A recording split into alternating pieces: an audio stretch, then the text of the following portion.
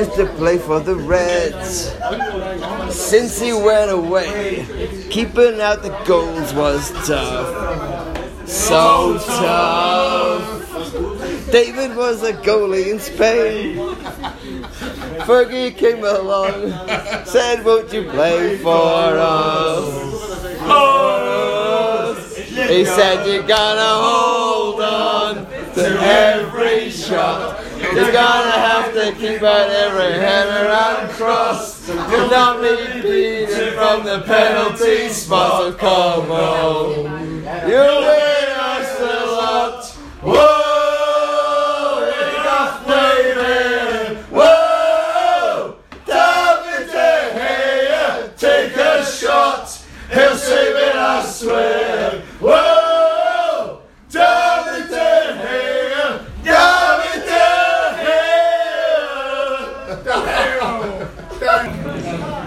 Welcome to the latest United We Stand. I'm Andy Mitton, sat with Steve Armstrong outside Bâle train station. It's a beautiful November day. The temperature's about 16 and sunny. It's going to dip and be very cold tonight. But been for a walk down to the Rhine River and been walking around Basel, whichever way you want to call it.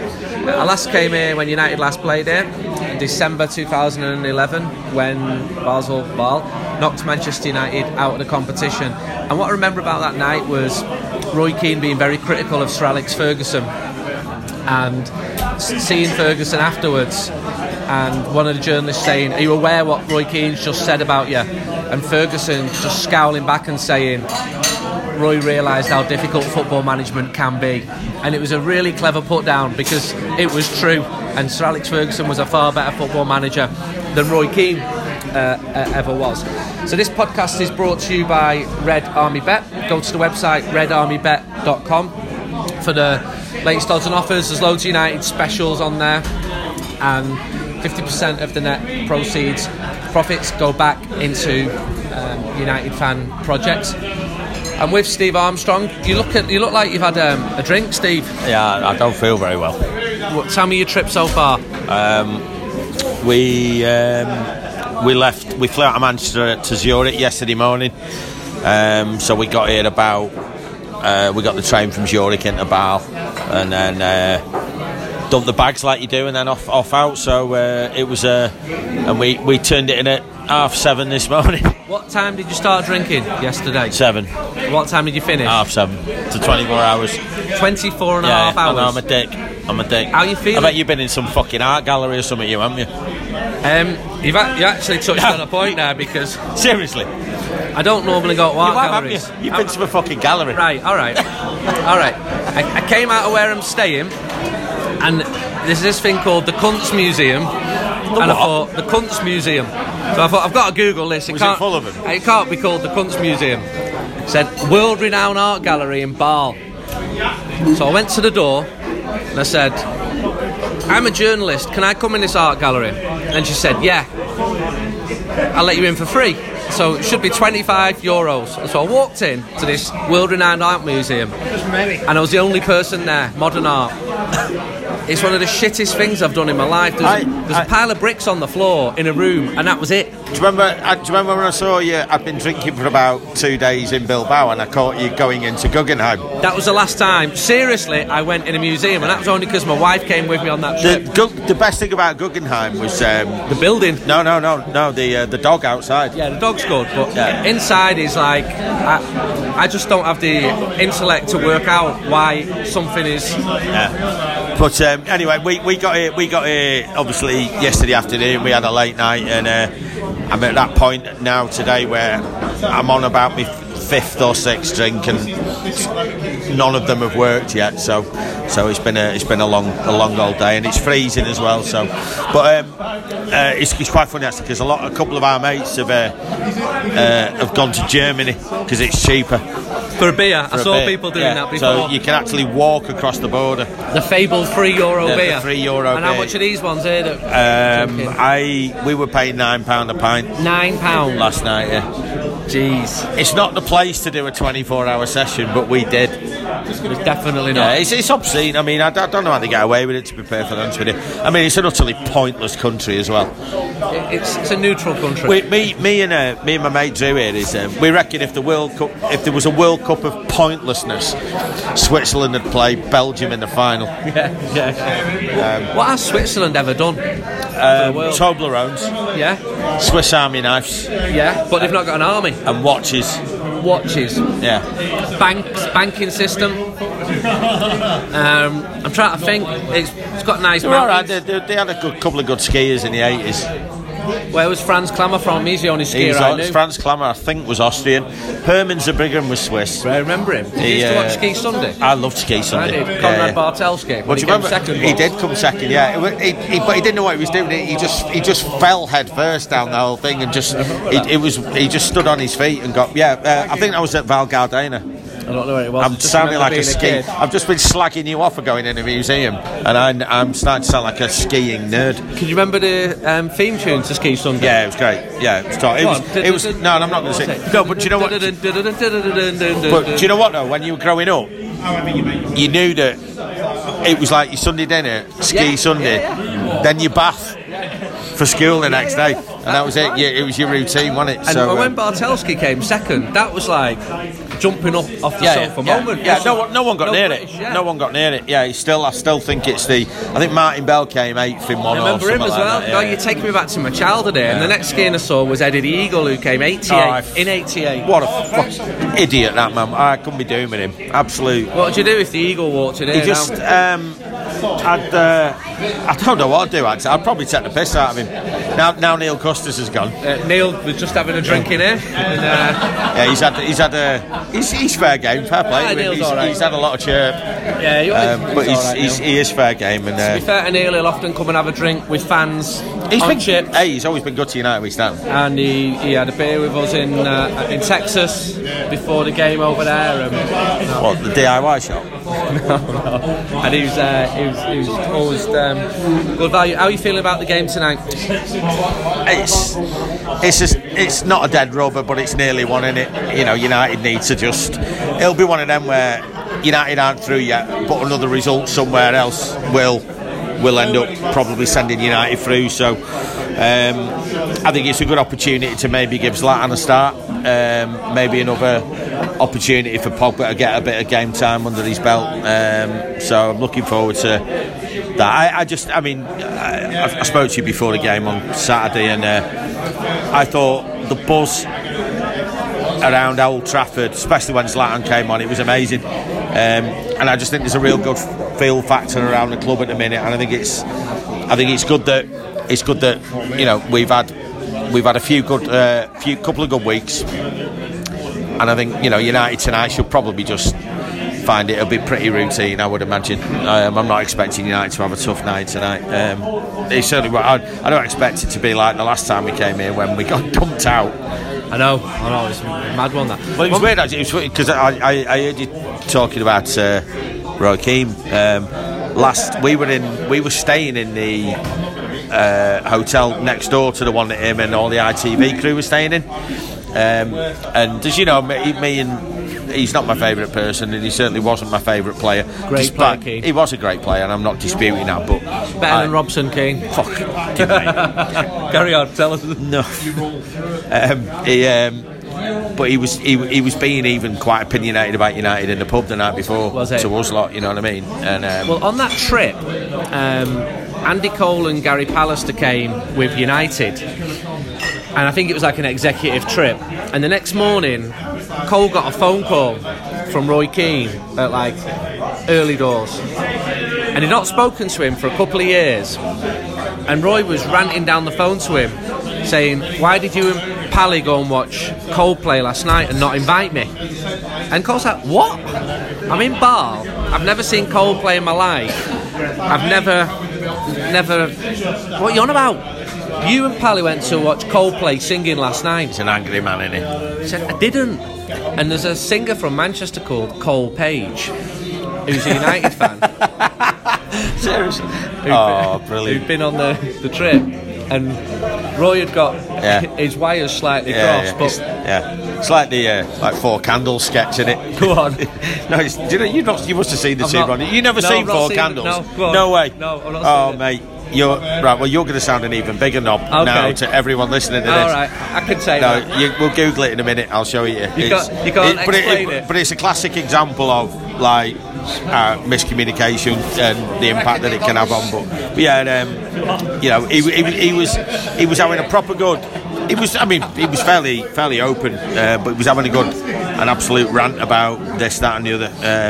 That was actually the night. You know, sometimes you meet people who you think are going to be an absolute colossal knob, and they end up being all right. Adrian Charles that night was in the same pub. Absolutely great lad. You know what I mean? Really chatty, dead helpful, dead friendly, and all that kind of stuff. He was dead good to us all. So, but yeah, last time here it wasn't great, but I think tonight, I mean, we're as good as two, aren't we? So yeah, and we work on. You know, you want your 3 trips before Christmas, and then you want at least one more after Christmas, and you know we're definitely going to get that, I think. You talk about miscommunication, and you've prodded my memory here of one thing I saw on an away trip in Copenhagen in the treble season when it was raining outside Brøndby. That's right. And I went in a bar and I saw Tony O'Neill in there. Tony's been on his podcast before, and the bar started filling up, and a few of the lads who were selling t-shirts came in there, and they were bemoaning how terrible it was because no one was buying them because it was November in Copenhagen and it was raining. And separately another lad came in and said that he was really struggling because he had no Danish money and he was looking to change some money. So O'Neill said, watch this. And it's just magnificent what happened next. He went up to the lad who wanted to change sterling into Danish kroner and went, here mate, he'll sort you out over there. And then he went to the lad selling t-shirt and went, putting a lot of business your way now. The lad who wanted the money walks up and says 200 quid. So the lad thinks he's about to sell £200 worth of t-shirts, hands over the £200, expects like the equivalent in kroner. See you later. And suddenly he's handing out 27 t-shirts, which is just brilliant. Just brilliant. With the bar that we're in full of United fans, Jamo, how's your trip been? Yeah, it's been top, mate, so far. Got here yesterday. Haven't really slept since. But look at me, blame me for it. It is your fault, really, Samuel, to be fair. How long have you been awake? Right, I started blinking longer than you normally would blink about 7 o'clock this morning, and then eventually gave up the ghost about 12. And just how much sleep did you have last night? They were it was longer blinks. It wasn't sleep. It was just like, bang. I'm not going to lie, the first beer today in the YMCA we're staying in was a bit... First beer in the YMCA? You're staying in the YMCA? Yeah, it's great. What is it? Young man. No, it is actual proper rooms in that. And they've set the temperature at 180 degrees in every single one of them, which isn't that helpful. Is it the one by the river? No, it's out the back of that the train. Because bars, it's really expensive, isn't it? I had to do the same thing because I was looking at hotels and it was off the scale. Yeah, I can't remember even what we paid for this because it's so long ago since we booked it. But have you met any fellow young Christians? Fellow young Christians?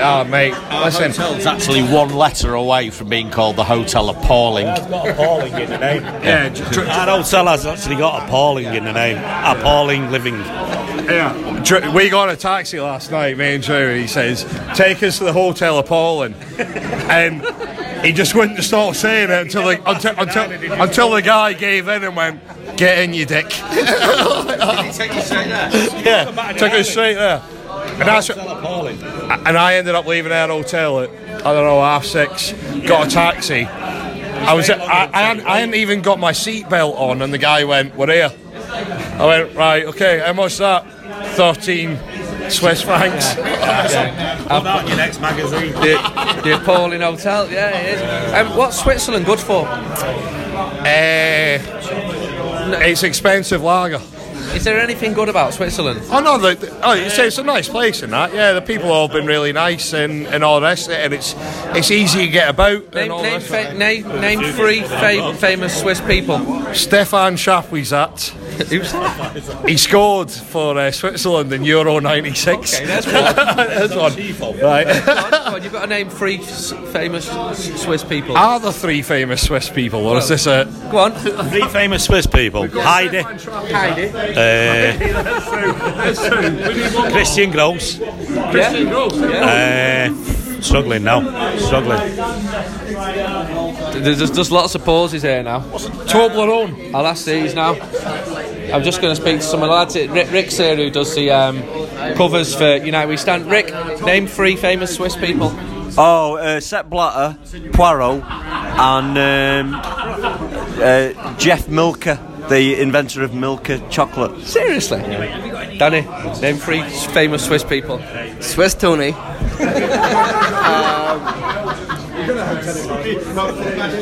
Big Dave Swiss. And Martina Hingis. What is Switzerland good for anything? Watches. Anything else? Toblerone, and it's very clean. Very clean. Dan, name 3 famous Swiss people. 3 famous Swiss people. Granit Xhaka, Chaka Khan. Chaka Khan? Definitely Swiss. And Amir Khan. There you go. Rick, you do the covers for United We Stand. Have you got anything planned for the next one? Yeah, very Christmassy feel next time. Got a bit of grief off the last one. You did? Yeah, no, but fair enough. I take criticism on board. It's fine. Roger Federer, everyone's saying. No, still Jeff Milker for me. He's not Inventor of the Milker bar. Really? Yes, Jeff Milker. And also Toby Larone. I'm not having that. Toby Larone. They're trying to tell me that someone called Toby Larone is from Switzerland. Right, we're going to walk around the other corner of the bar, and it's a couple of United We Stand writers here. Matt, Tom, you're on the United We Stand podcast. Name 3 famous Swiss people. Sepp Blatter, is he Swiss? Someone said him. I always thought he was from Sweden, but I might be wrong. He's not from Sweden. Sepp Blatter. I don't know. Okay. I don't know. He might be Swiss. I'm going to say. I know he worked here. Any more corrupt UEFA functionaries?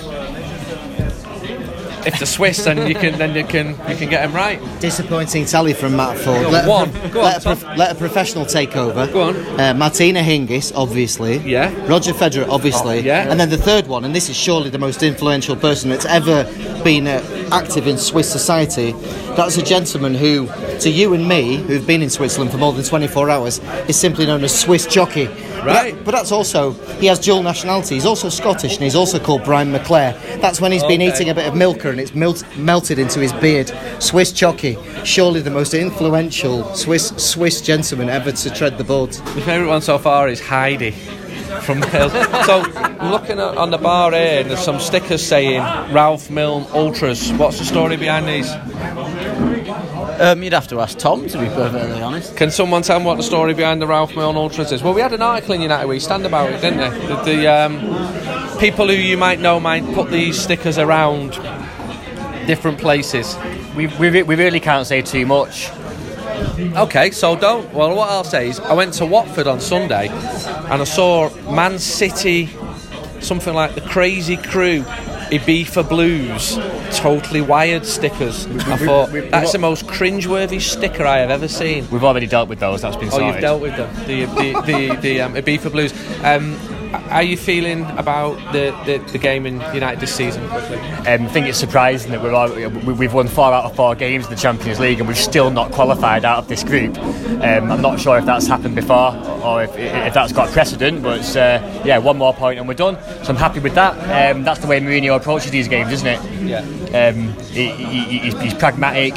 He knows what he wants from the games. A good example of that was in Lisbon, where I thought we probably could have gone for that Benfica side, who I believe aren't even taking the Champions League that seriously.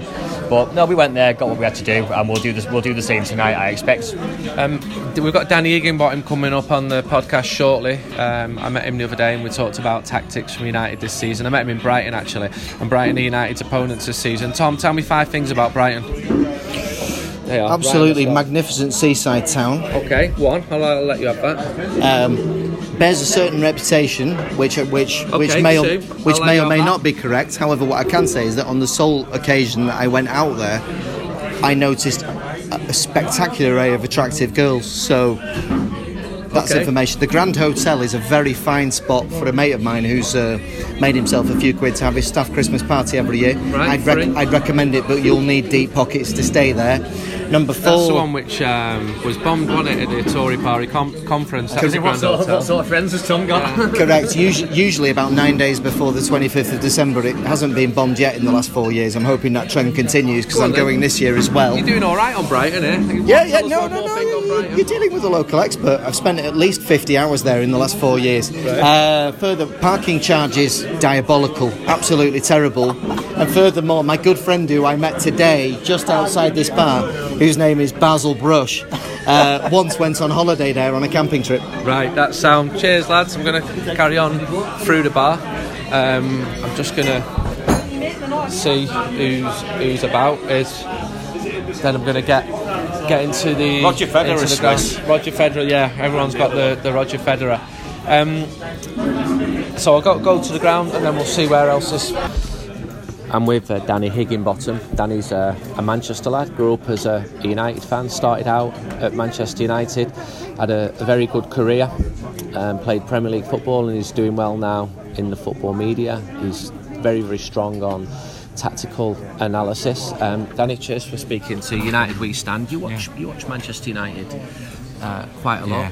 What do you make of the way Mourinho has got his team playing this season? I think one of the things that stands out is that Pogba, people talk about the money that was paid for him. I think it's proven to be a snip now, because when he's not in the team, he proves to be a big miss. I think he brings the best out in Lukaku. When you've got players like Lukaku, Rashford, Martial, they all want to play on the shoulder of the opposition, so therefore the teams are going to drop deep. There's no space in behind, but what happens then is a big gap forms between the midfield and the defence of the opposition, and that, in my opinion, is what Pogba brings to Manchester United. He's got all the tricks and everything, but the way he can carry the ball so quickly. You've got Matic. I think Matic is a player that, when you look at a player, the difference between a good player and a great player is that they bring the best out in players around him, and that's what Matic does. I think everybody's quick to judge Manchester United, everybody's quick to judge Mourinho. They can't wait to do it. Regardless of whether I'm a United fan or not, I would never buy that. I think at times, obviously, it can be frustrating, but they do score goals, they are scoring goals, they've got a fantastic defensive record, and Manchester City, unfortunately, you have to say they are probably the best team in Europe at the moment, and I think any other season Manchester United would probably be sitting pretty at the top of the league. But as in terms of Manchester United, I look at its progression. The team is constantly getting better all the time. Van Gaal, I said at the time, so I'm not speaking out of turn, it wasn't great to watch. It would be 15 passes to get somewhere, you could get in 3 or 4. Whereas now it just looks like Manchester United are playing with a sense of freedom, and able to go out there and really do what they want to do, especially in that attacking third. And the big thing is there's goals in different areas of the team, and that's something they've not had for a few years. You go back to the great Manchester United teams, you'd have midfielders getting 10, 12, 15 goals. That's someone like Pogba, he can do that and not just be reliant on one player. You've got Lukaku putting the ball into the back of the net, Martial, Rashford, Mata, Pogba as well, we've said. So there's plenty of people who can put the ball into the back of the net. So you always mark a team on progression, and Manchester United, in my mind, are progressing all the time, and hopefully that will continue. You mentioned Martial and Rashford. I've just written a piece about them, and I've been looking at the statistics and obviously watching them play a lot. They've both scored and assisted pretty much the same number, and on Saturday against Newcastle, Jose Mourinho played them in the same team for the first time. I suspect he doesn't fully trust them both to play against the biggest teams at the moment, but I think it's moving towards that, and I think with Henrik Mkhitaryan not playing well, there's probably more opportunities for both of them. As Mourinho said, they both want to play on the left. How do you see them fitting in, and is it a case of as they get a little bit older they become more consistent and more effective and make fewer mistakes? I think he's more mature. I think that one of the things that you could say about Mourinho, I always believe if you're a team that's going to have high possession, which is usually the bigger and the better team, which is Manchester United in most cases, you'll have to have 4 defensive-minded players. So with Manchester United, they'll have their 2 centre-backs, they'll have Matic and a full-back, depending on which side the ball's going down, or if they want to play 3 at the back, they'll have Matic sitting. So they always have to have that. But in my mind, you know, people talk about, Rashford's a centre-forward or Martial's a centre-forward. When you play the system that Mourinho plays, especially when if either of them's playing on the left, they naturally go into that that centre-forward position. I think the beauty of if one of them's playing on the right is that you're always going to have Valencia going down the outside of you, so you don't have to worry about keeping the width. So if the both of them can play in the team, I believe that they can. It's all about then, like Mourinho will probably be thinking behind them when they lose the ball, can they do the defensive side of things? Now, if you play with 3, then you have Matic, you've got that 4 there. Or if you play with a 4 at the back, you can have your 2 centre-backs, Matic, and then maybe one more defensive-minded full-back out of the 2, and you've still got that 4. And because I believe the bigger the team you are, the more open you are to the counter-attacks, you have more possession, you push further forward, and I think that's something that Mourinho's very aware of. Why does he play 3 sometimes at the back? Sometimes it might be to match up the opposition. Other times it might be because he wants to get an extra man in midfield. The important thing is, though, if you're going to play with 3 at the back, one of your centre-backs has to be able to step out with the ball. Yeah. I think that's important. That's key. And that's what Manchester United need to be able to do when they're playing with 3 at the back. They've got ready-made.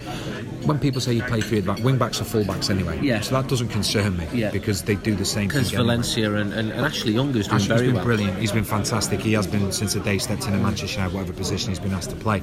So that doesn't concern you. It's what centre-back's going to step out with the ball, and then it enables you to, if you wanted to, it enables you to play 2 up front. It enables you to have the extra man in midfield. So people are saying that it's the way to go now, but it's different people's aspects and how they think about it in the game. Obviously, we saw Chelsea; they were the ones that really got it going. We've seen Manchester City now doing it on numerous occasions, but I think it's the flexibility to be able to do that. You know, the amount of times that I've seen Manchester City in the last year and a half, and I've set them up as a 4-3-3, and they've actually been playing 3 at the back. So, you know, it can be the element of surprise as well, and seeing how other teams can deal with it. Could you see Ibrahimovic and Lukaku playing up front together in the same team? I think I would love to say yes, but I don't know whether I could. Whether he would say, okay, well, Lukaku's not a number 10 and Ibrahimovic isn't a number 10, so the only way they could play is if they were both going to play.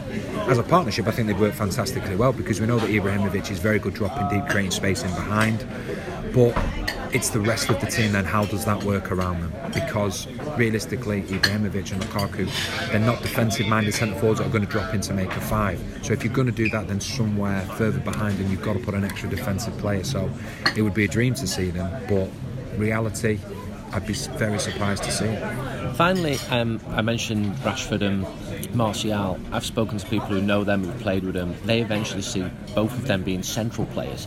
At the moment, it seems they're putting the hard yard in, playing out wide, like Wayne Rooney did for a time, and as he matured, he played in a more central role. Could say Ronaldo as well. And Ronaldo, extent, yeah. What happened to him after?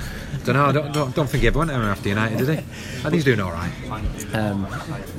Could you see that when them lads are 25, 26, playing as a central role, or maybe as a 10, a sort of like Griezmann's done? I think it all depends, because it depends if they're still at Manchester United, what manager's in charge then, you know. Because I've seen 4-3-3s before with 3 centre forwards. Yeah, like Barcelona, the way they play it. Yeah. So it all people will always go, oh yeah, well he wants to be the central striker and things like that. More often than not now, the central striker doesn't play in the centre. Messi will often drop right back. Yeah. He's taken the old... He'll go right, he'll go left. He's taken the old Xavi role. Within a game, he'll do 10 minutes. Yeah. But and switch over. That's why everybody talks about the false number 9 now. Yeah, you know, the false number 9 creating space, and you've just spoken about Messi. He now drops into the old Xavi role on that right-hand side, and then there'll be a lot of interchange in amongst them. So I don't see things as... When you used to talk 4-4-2, your full-backs, your wings, your 2 centre-forwards, I don't see that now. More often than not, it's 1 centre-forward. And there will be other centre forwards on the pitch, but there's only that 4-2-3-1 or a 4-5-1. But within a 4-3-3, there's nothing to say that you couldn't have Lukaku, Martial and Rashford as a front three. Your midfield behind them would have to be defensive minded, maybe 2 sitting and 1 box to box, and a defensive minded fullback.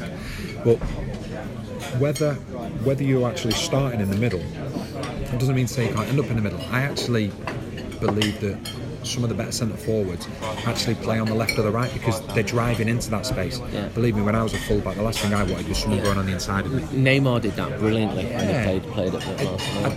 I didn't like it because they're going onto my weaker foot and they're driving inside. The minute they drive inside, you all of a sudden they're into their stride.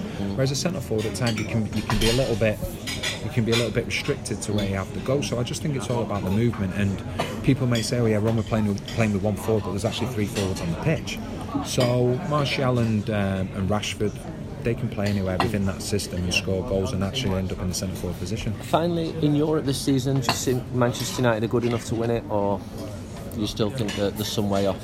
No, bizarrely enough, in Europe, I think they've got a better opportunity than in the Premier League. Because I would fancy Mourinho against anybody in 2 legs. We saw his Inter Milan team. What happened with Barcelona? I was in the stadium that night. Yeah. Well, we saw Porto what they did to Manchester United. Yeah. So over 2 legs, I think Mourinho. Okay, the Europa League isn't as strong, but we saw what he did last season. You know, he has got the mentality of okay, we'll go away and we'll get that 0 and then we'll come back and we'll beat them. So as bizarre as it sounds, I would actually put them in a better position to win the Champions League than the Premier League, because when it gets to, you know, the 2 legs when you go out the group stages, I think that's when Manchester United come into their own. Thanks for your time, Danny. No problem, mate. All right. So there's half an hour to kick off. I'm underneath one of the stands at FC Basel Stadium. There's a really good atmosphere. People are eating and drinking. All the restaurants and all the bars are very full, and I've just come to speak to a couple of Basel supporters. What's your name? Luciano. How do you feel about the game against Manchester United? No, I hope we make a good game this night, and I hope also that Basel won. Tell people listening to this about Basel the city, because people don't know so much about the city of Basel. I think the most important of the Basel city, a special thing is that we are a typical chemical city. Yeah. Here is the headquarters from the biggest and the most valuable chemical enterprises, and we have a very, very funny carnival here. In February we have 3 days.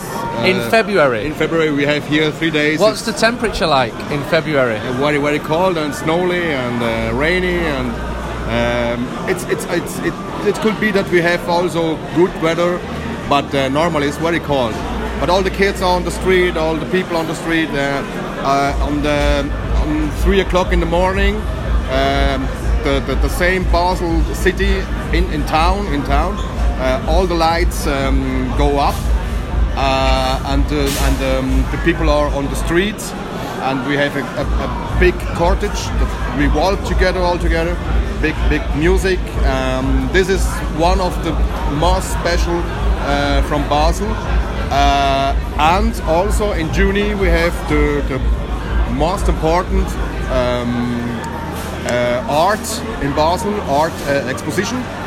This is worldwide because we have here in Basel one and in Miami 2. We have Miami Basel art and Basel art in Basel. Can you swim in the river, in the Rhine? Yes, why not? There's no problem. But not in February? No, February. We have crazy people that make this. Yeah? Yes. But is it not too strong? I saw today the water looks very strong, the current. Yes, but we know,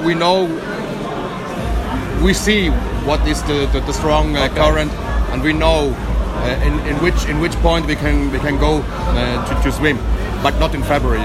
In May, June, July, you see a lot of people that swimming in the rain. Who are the main rivals for FC Basel? Which is the biggest rivalry? Which other team? The biggest, sorry? Rivalry. The biggest game for you domestically in the Swiss league. This is derby with Zurich. Yeah. You say this? Yeah. Yeah, this is a typical derby. Basel Zurich or Basel Grasshopper clubs in Zurich. This is the 2 biggest city in Switzerland, in German Switzerland. Yeah. Zurich and Basel is it's all day a big derby in all other things, not only football, in the language, in the society. This is a big derby. And what do people here say about people in Zurich? describe the rivalry, because if I spoke to somebody in Manchester and asked them to describe Liverpool, they might be quite interested, but I don't know what people say here. We say, Basel say that the Zurich are arrogant. Okay. Arrogant and very snob, because Zurich is a walled city, and the Zurich people say to us we are, wie sagen wir, Bruder?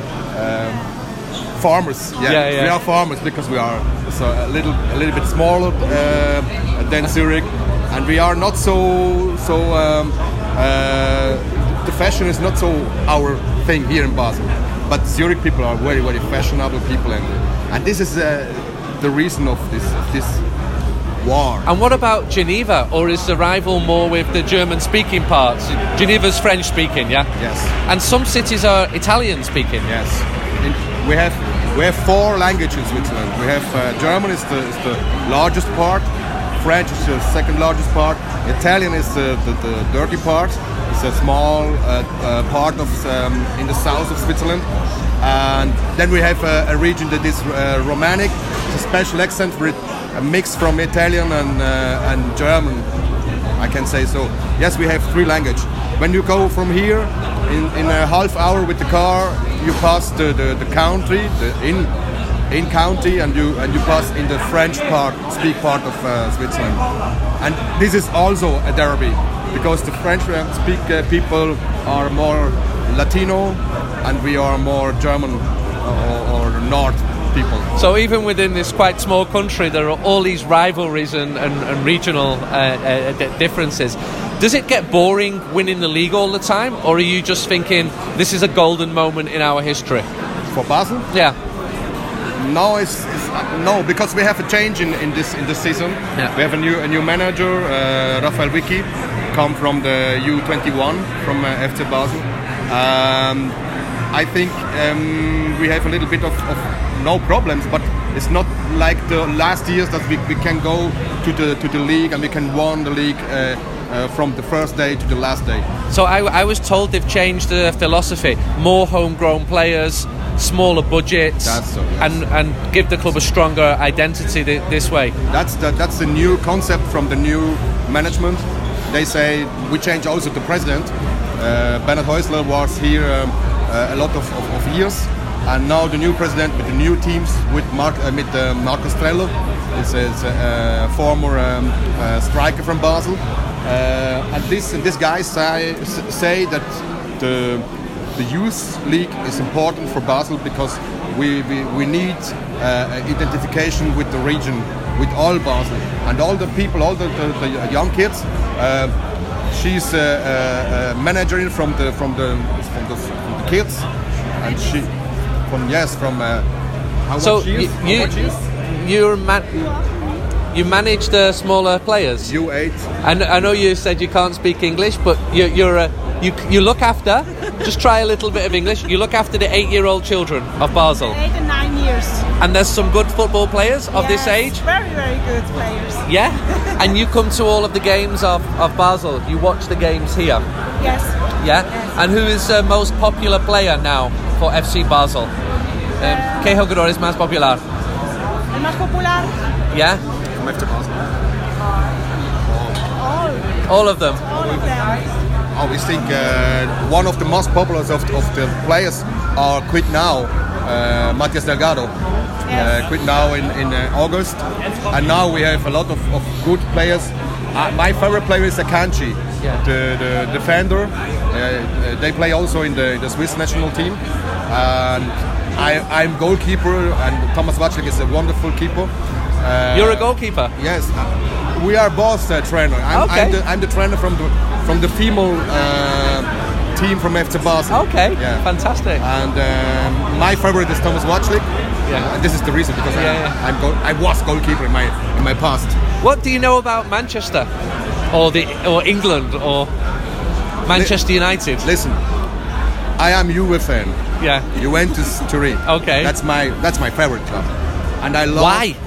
Why? Yeah, because my parents are Italian. Okay, and all my generation are Juventus fan, and I love Sir Alex Ferguson because I love Scholes, I love Giggs, I love all the big players in past from Manchester, because they have a good relationship with Juventus, with Marcello Lippi, for example.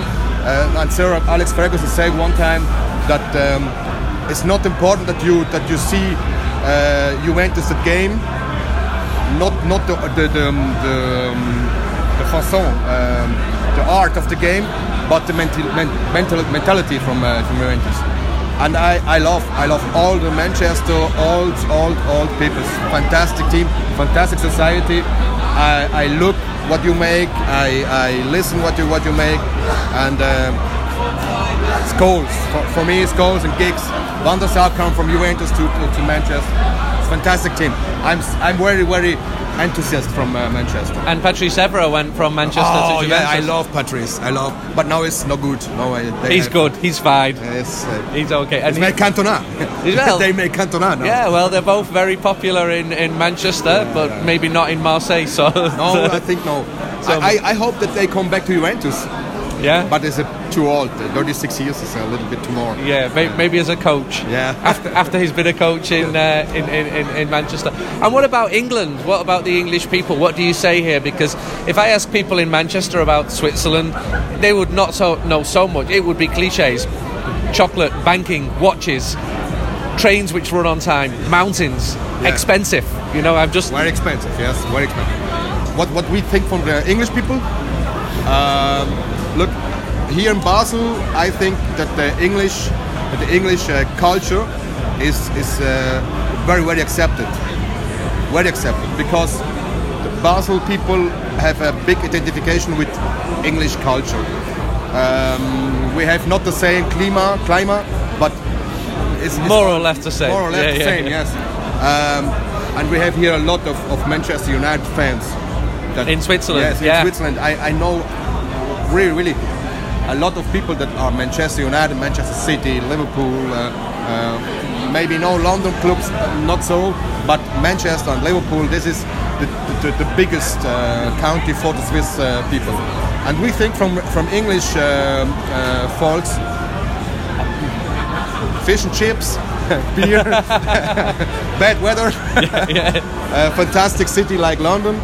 I'm not visit in my life Manchester, but I hope I can do. It's a good city. Yeah, I hear only good. Yeah, it's changed a lot and it's improved a lot, and it's worth to visit. I hope that I can come one time when Juventus play again Manchester, and I come to Manchester. I miss the games between Manchester United and Juventus, because between 1996 and 2003 there were, I think, 7 or 8 games. Yeah. Some amazing games. The best game I have ever seen in my life was Juventus to Manchester United 3 in Delle Alpi. Yes, I know. But in the first leg, this Juventus team was the best in the world. Yes. In 1996, when they won the Champions League. Yeah, that was so. Yes. And I remember in '96 going to Delle Alpi when Alan Boksic scored the header. Yeah. And I've spoken to some of the Manchester players who you've mentioned, and they said it was the only time they felt they were not capable to compete. Yeah. That it was boys against men. Yes. They just said it was impossible. And so I hope for me that I can come to Manchester to visit the Old Trafford, because it's a legend, Old Trafford, and I hope I can meet Sir Alex Ferguson. It's a fantastic man. Just go round to his house. That's what we do in England. Yeah? Just say I've come from Basel, and Okay. Take him some water from the Rhine and some chocolate, and everything will be good. No problem. I bring a new watch. A new watch. Yeah, he likes watches. Expensive ones. Oh, yes. Okay, finally, predict the score for tonight. I'm going to say 2-1 to Manchester United, and I've predicted the last 2 scores correct on this podcast, and you as well. I'm very. I'm not so good to make predictions, but I think this night we have a surprise, and Basel won 1-0.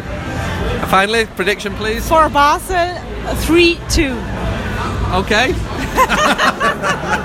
Thank you for your time.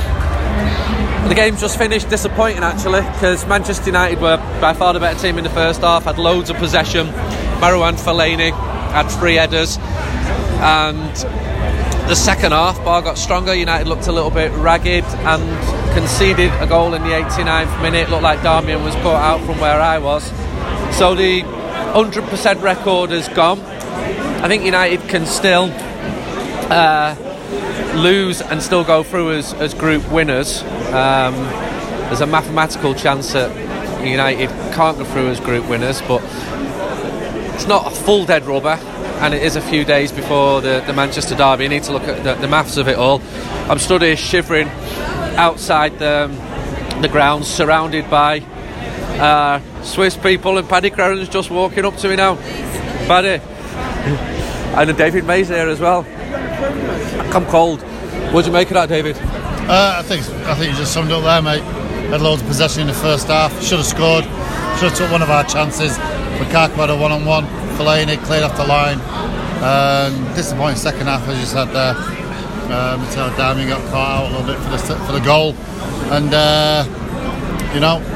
they lifted the roof and won the game 1-0. But disappointing, of course it is, because we wanted to get through this game, get a point that we needed to become champions of the league or the table, and we have to now fucking get something against CSK. So disappointing, yeah. Rojo did well, didn't he? Come back.